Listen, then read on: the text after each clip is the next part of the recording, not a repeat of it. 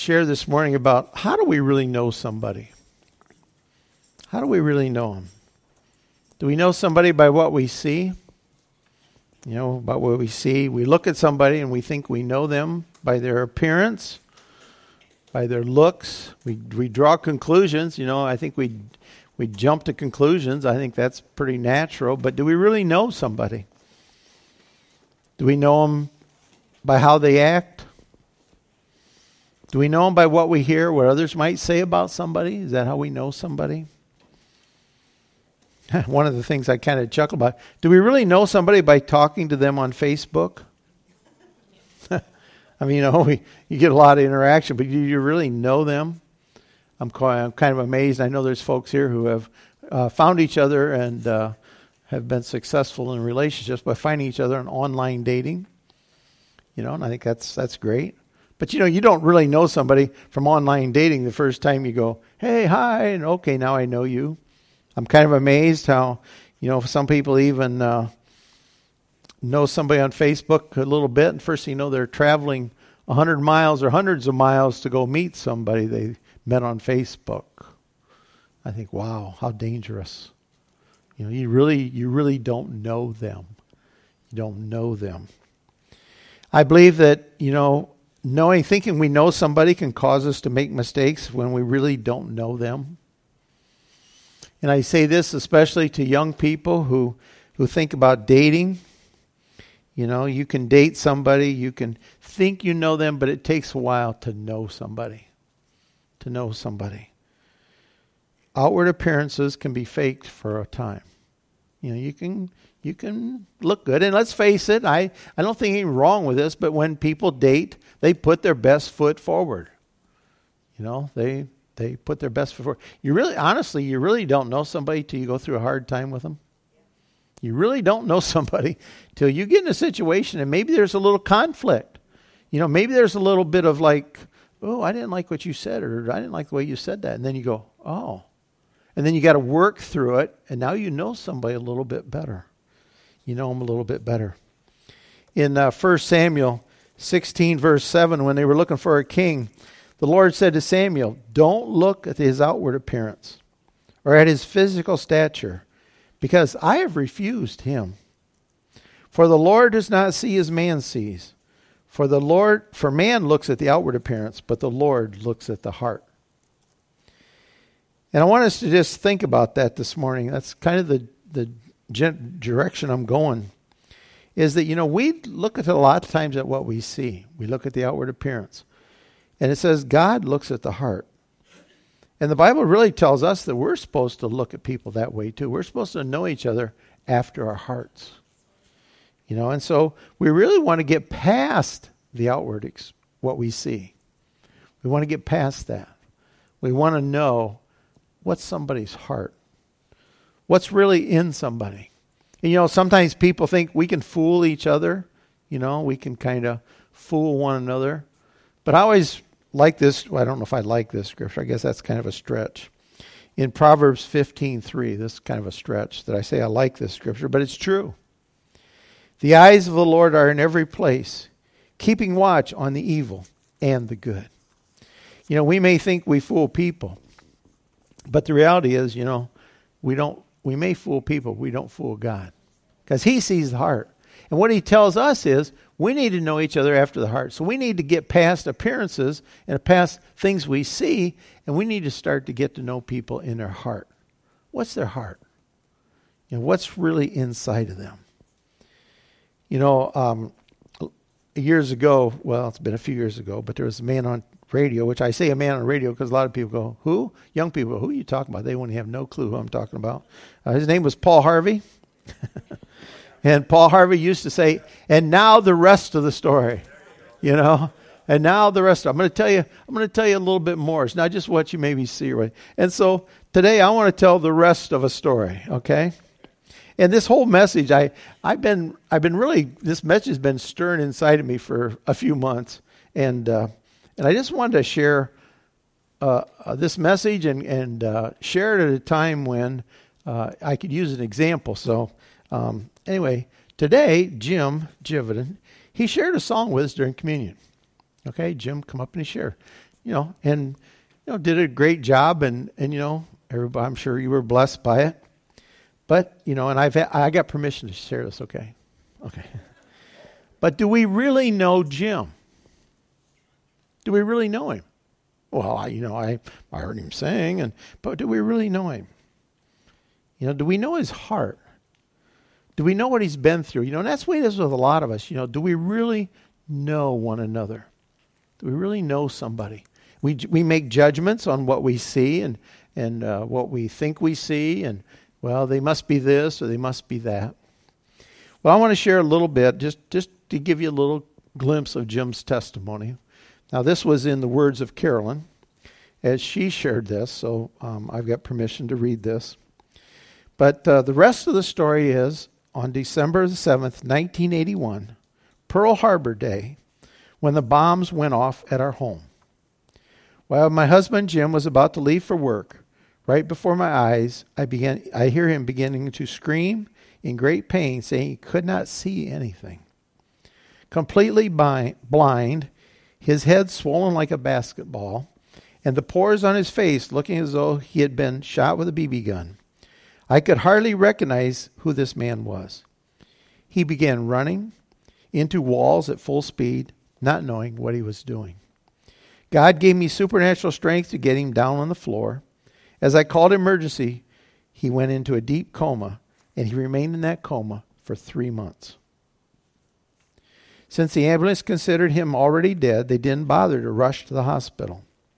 Normally fatal within minutes, Jim had suffered a severe brain hemorrhage, and before the day was over, he had 3 more blood vessels break. After reaching the hospital, the doctor said there was no hope, and that Jim would die within a very short time. If for some reason he hung on longer, they said he would be a vegetable. I stayed in the hospital around the clock, and though it was unusual, I pretty much had the run of the place. This allowed, for some reason, very often, prayer with other people and some witnessing. When I finally left the hospital, I'll never forget what happened. I ran up and down the streets, crying out to God of everyone involved. I felt I should be the one to know what would happen. I asked Jesus to tell me if Jim would live or die. He revealed that Jim would live and that he would receive much glory, as I had allowed him to use me as a vessel for his glory. That puts a whole different perspective on Jim singing. Without knowing, we go, oh, yeah, that was nice. That was good.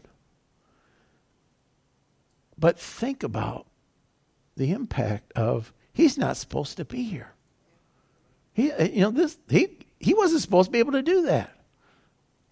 And how many times do we look at things, we look at people, and we really don't always know. And what I want you to see is sometimes we make judgments. We make judgments about situations when we really don't know the whole story. And what a testimony. What a testimony, Jim, of what God did. And God gets the glory for what he did. And Jim will tell you, if you come up to him now, maybe you didn't know this, but if you ever think Jim ignores you, he can't see out of one, I don't know. Which one? Left to center. He can't see left to center. If you come up to him on the left, he's going to ignore you. Now, you may think, oh, what's wrong with him today? Or I was trying to say, good job, and he just act like I didn't even. He can't see left of center. Okay? So see, again, the rest of the story. How many times when we interact with somebody, we go, well, what's wrong with them? We don't know what they're going through. We don't know what's happening in their life. And so we want to be able to understand that, we need to know people after who they really are. The Apostle Paul, he talks about this outward appearance thing. The Bible gives us kind of a description that his outward appearance wasn't so great. I'm convinced if he was on TV today, he would not make it. I think the Apostle Paul would be a failure on TV. He wouldn't make it, which makes you kind of think. It makes me think about that a little bit. But he talks about this in 1 Corinthians In 1 Corinthians, the second chapter,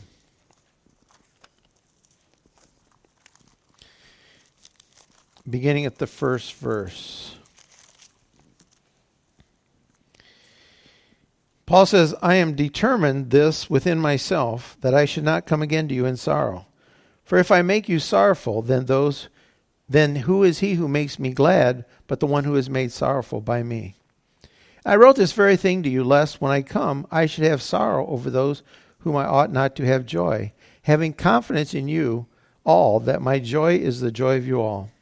For out of much affliction and anguish of heart I wrote to you, with many tears, not that you should be grieved, but that you might know the love which I have abundantly for you. So what does Paul say? He says, I came in sorrow. I came in tears. He struggled. He struggled. We don't think about that aspect of him. We don't think about that aspect of the Apostle Paul. He wouldn't have struggled. He just seemed to have it all together. He did everything right. But he says, no. He said, I came to you out of much affliction. Anguish of heart I wrote to you. With many tears. With many tears. And he says, this is who I really am. And he came and he spoke to these people. And then that was in first, let's back up. 1 Corinthians, excuse me. There you go, Jeff. See, I catch it once in a while. 1 Corinthians, second. Okay. And you all read that right? Yeah, well, that other one was talking about how he came. And he says, and I, brethren, when I came to you, did not come with excellence of speech or of wisdom, declaring to you the testimony of God. For I determined not to know anything among you except Jesus Christ and him crucified. I was with you in weakness, in fear, and much trembling. My speech and my preaching were not with persuasive words of human wisdom, but in demonstration of the Spirit and of power. So what did he say? He says, the other verse that I did share said, he came in weeping and tears. He says, I didn't have expressive words. My speech wasn't the best. He says, my wisdom wasn't the greatest. He says, I came in weakness and in trembling. That's what he was. That's what he was like. That's what he was. And he was honest enough to say, this is who I really am. This is who I really am. It's not some image, and I guess maybe that's a good example of me finding the wrong verse and then going like, well, see, that wasn't so smooth, But it's just reality. It's reality. And it's reality when you know people. And you know what their testimony is. But it says his words were inspired by God and backed by a demonstration of the Spirit and power. That in reality it wasn't him. And that was his testimony. That was his testimony to the people that, it's not me. It's not me, and it's not in his ability. And it's not in what you see always. It's not always what we see. But it's in what's in the heart. In 2 Corinthians, he also shares 2 Corinthians, the 3rd chapter. Beginning to the first verse, he says, do we begin again to commend ourselves? Or do we need, as some others, epistles of commendation to you, or letters of commendation from you? You are an epistle written in our hearts, known and read by all men. Clearly, you are an epistle of Christ, ministered by us, written not with ink, but with the Spirit of the living God, not on tablets of stone, but on tablets of flesh, that is, of the heart. So what did he say? He says, we're all an epistle. We're all an epistle. How are we an epistle? We're an epistle because of what's written in our hearts. We're an epistle because of who we really are. And that's what we need to know. We need to know each other after our hearts. After our hearts. And honestly, folks, that's what happens when people get to know us. That's what happens when people get to know us over a period of time. They start to know our heart. They start to know whether what you say is what you really believe. They start to know what your testimony is. They start to know what's really inside of you. I've often said many times, you don't know what's inside of somebody till you turn on the heat. You know, it's kind of like boiling something. You know, you don't know what's in there till you really turn on the heat and see what happens. And that's really true. We can all look pretty good till you turn on the heat. You know, till you get into a spot. Till you get into a hard spot, and then you find out sometimes what do we say sometimes? Well, I didn't know they were like that. Well, that's not the way we're supposed to be. We're supposed to be as God would have us in the heart. And when people get to know our heart, then we are an epistle for Him. We're a testimony for Him. And that's what people really need to see. You know, it's okay for people to see our heart. It's okay for people, and it's okay for people to see us make mistakes. You know, I've watched in situations where something happens and people go, oh, that didn't go so good, or this didn't happen right, or that didn't happen right. And I've often said, yeah, but that's not what was really behind all that. That may have not been the right thing, but it's interesting to watch people around it react to what happened. It's just always interesting. You know, life isn't perfect. Stuff, you know, things don't happen perfect around us. It's always interesting to see our reaction to the situation. How do we react to somebody when we find out maybe what's in their heart? When we're offended, can we forgive? If we make a mistake, can we say, I'm sorry? You know, what's in our hearts? What are we really like? And that's what God wants, our hearts. You know, the Bible says He sees everything. He sees our hearts. He sees us. So we don't have anything, you know, we can hide. You can hide from people, but you can't hide from Him. He knows. He knows what's going on. And so our hearts need to be towards Him. Not perfect.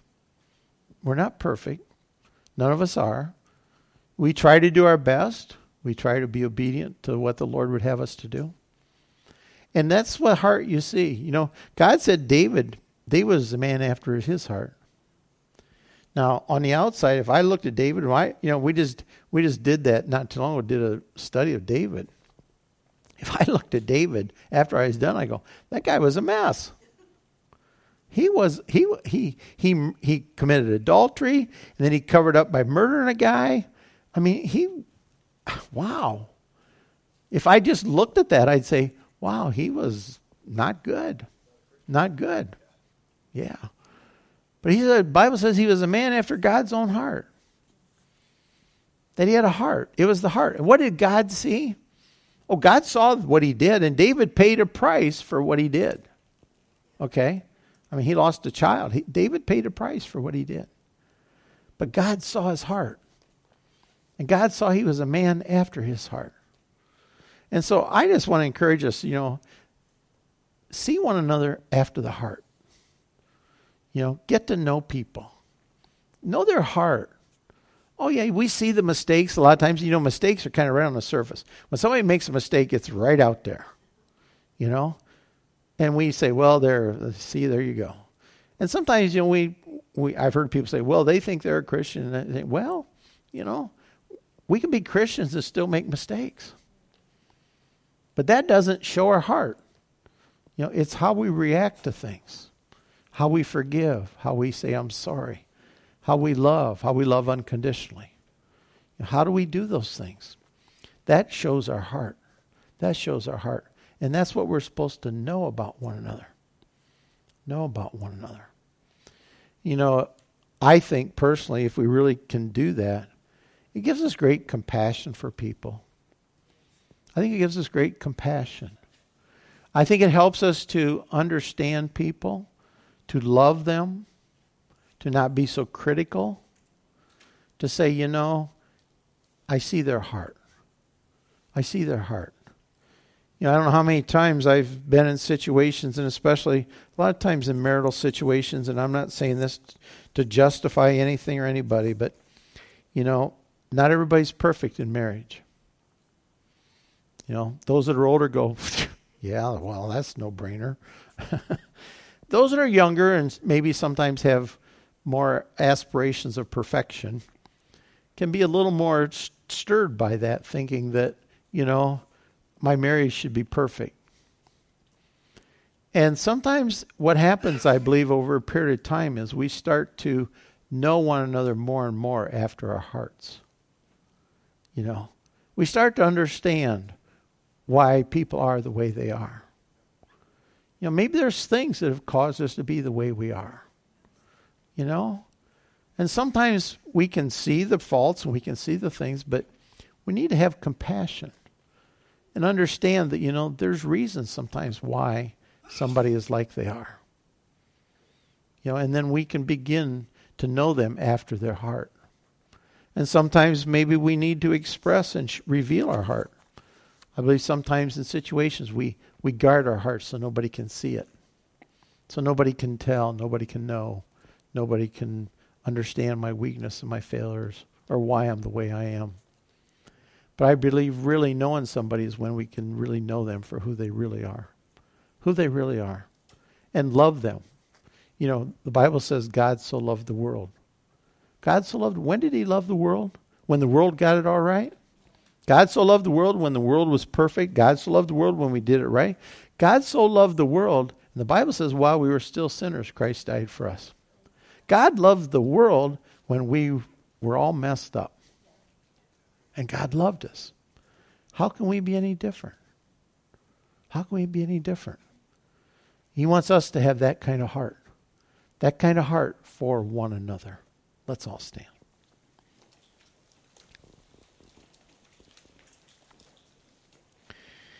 Heavenly Father, we thank you, Lord, that you want us to have hearts that are right before you. That's why David said, create in me a clean heart, O God. Create in me a clean heart. He knew his heart. He knew the things he had done. And he knew he needed God to create a new heart. Lord, help us to be able to know each other after our hearts. Lord, help us to know each other as we really are.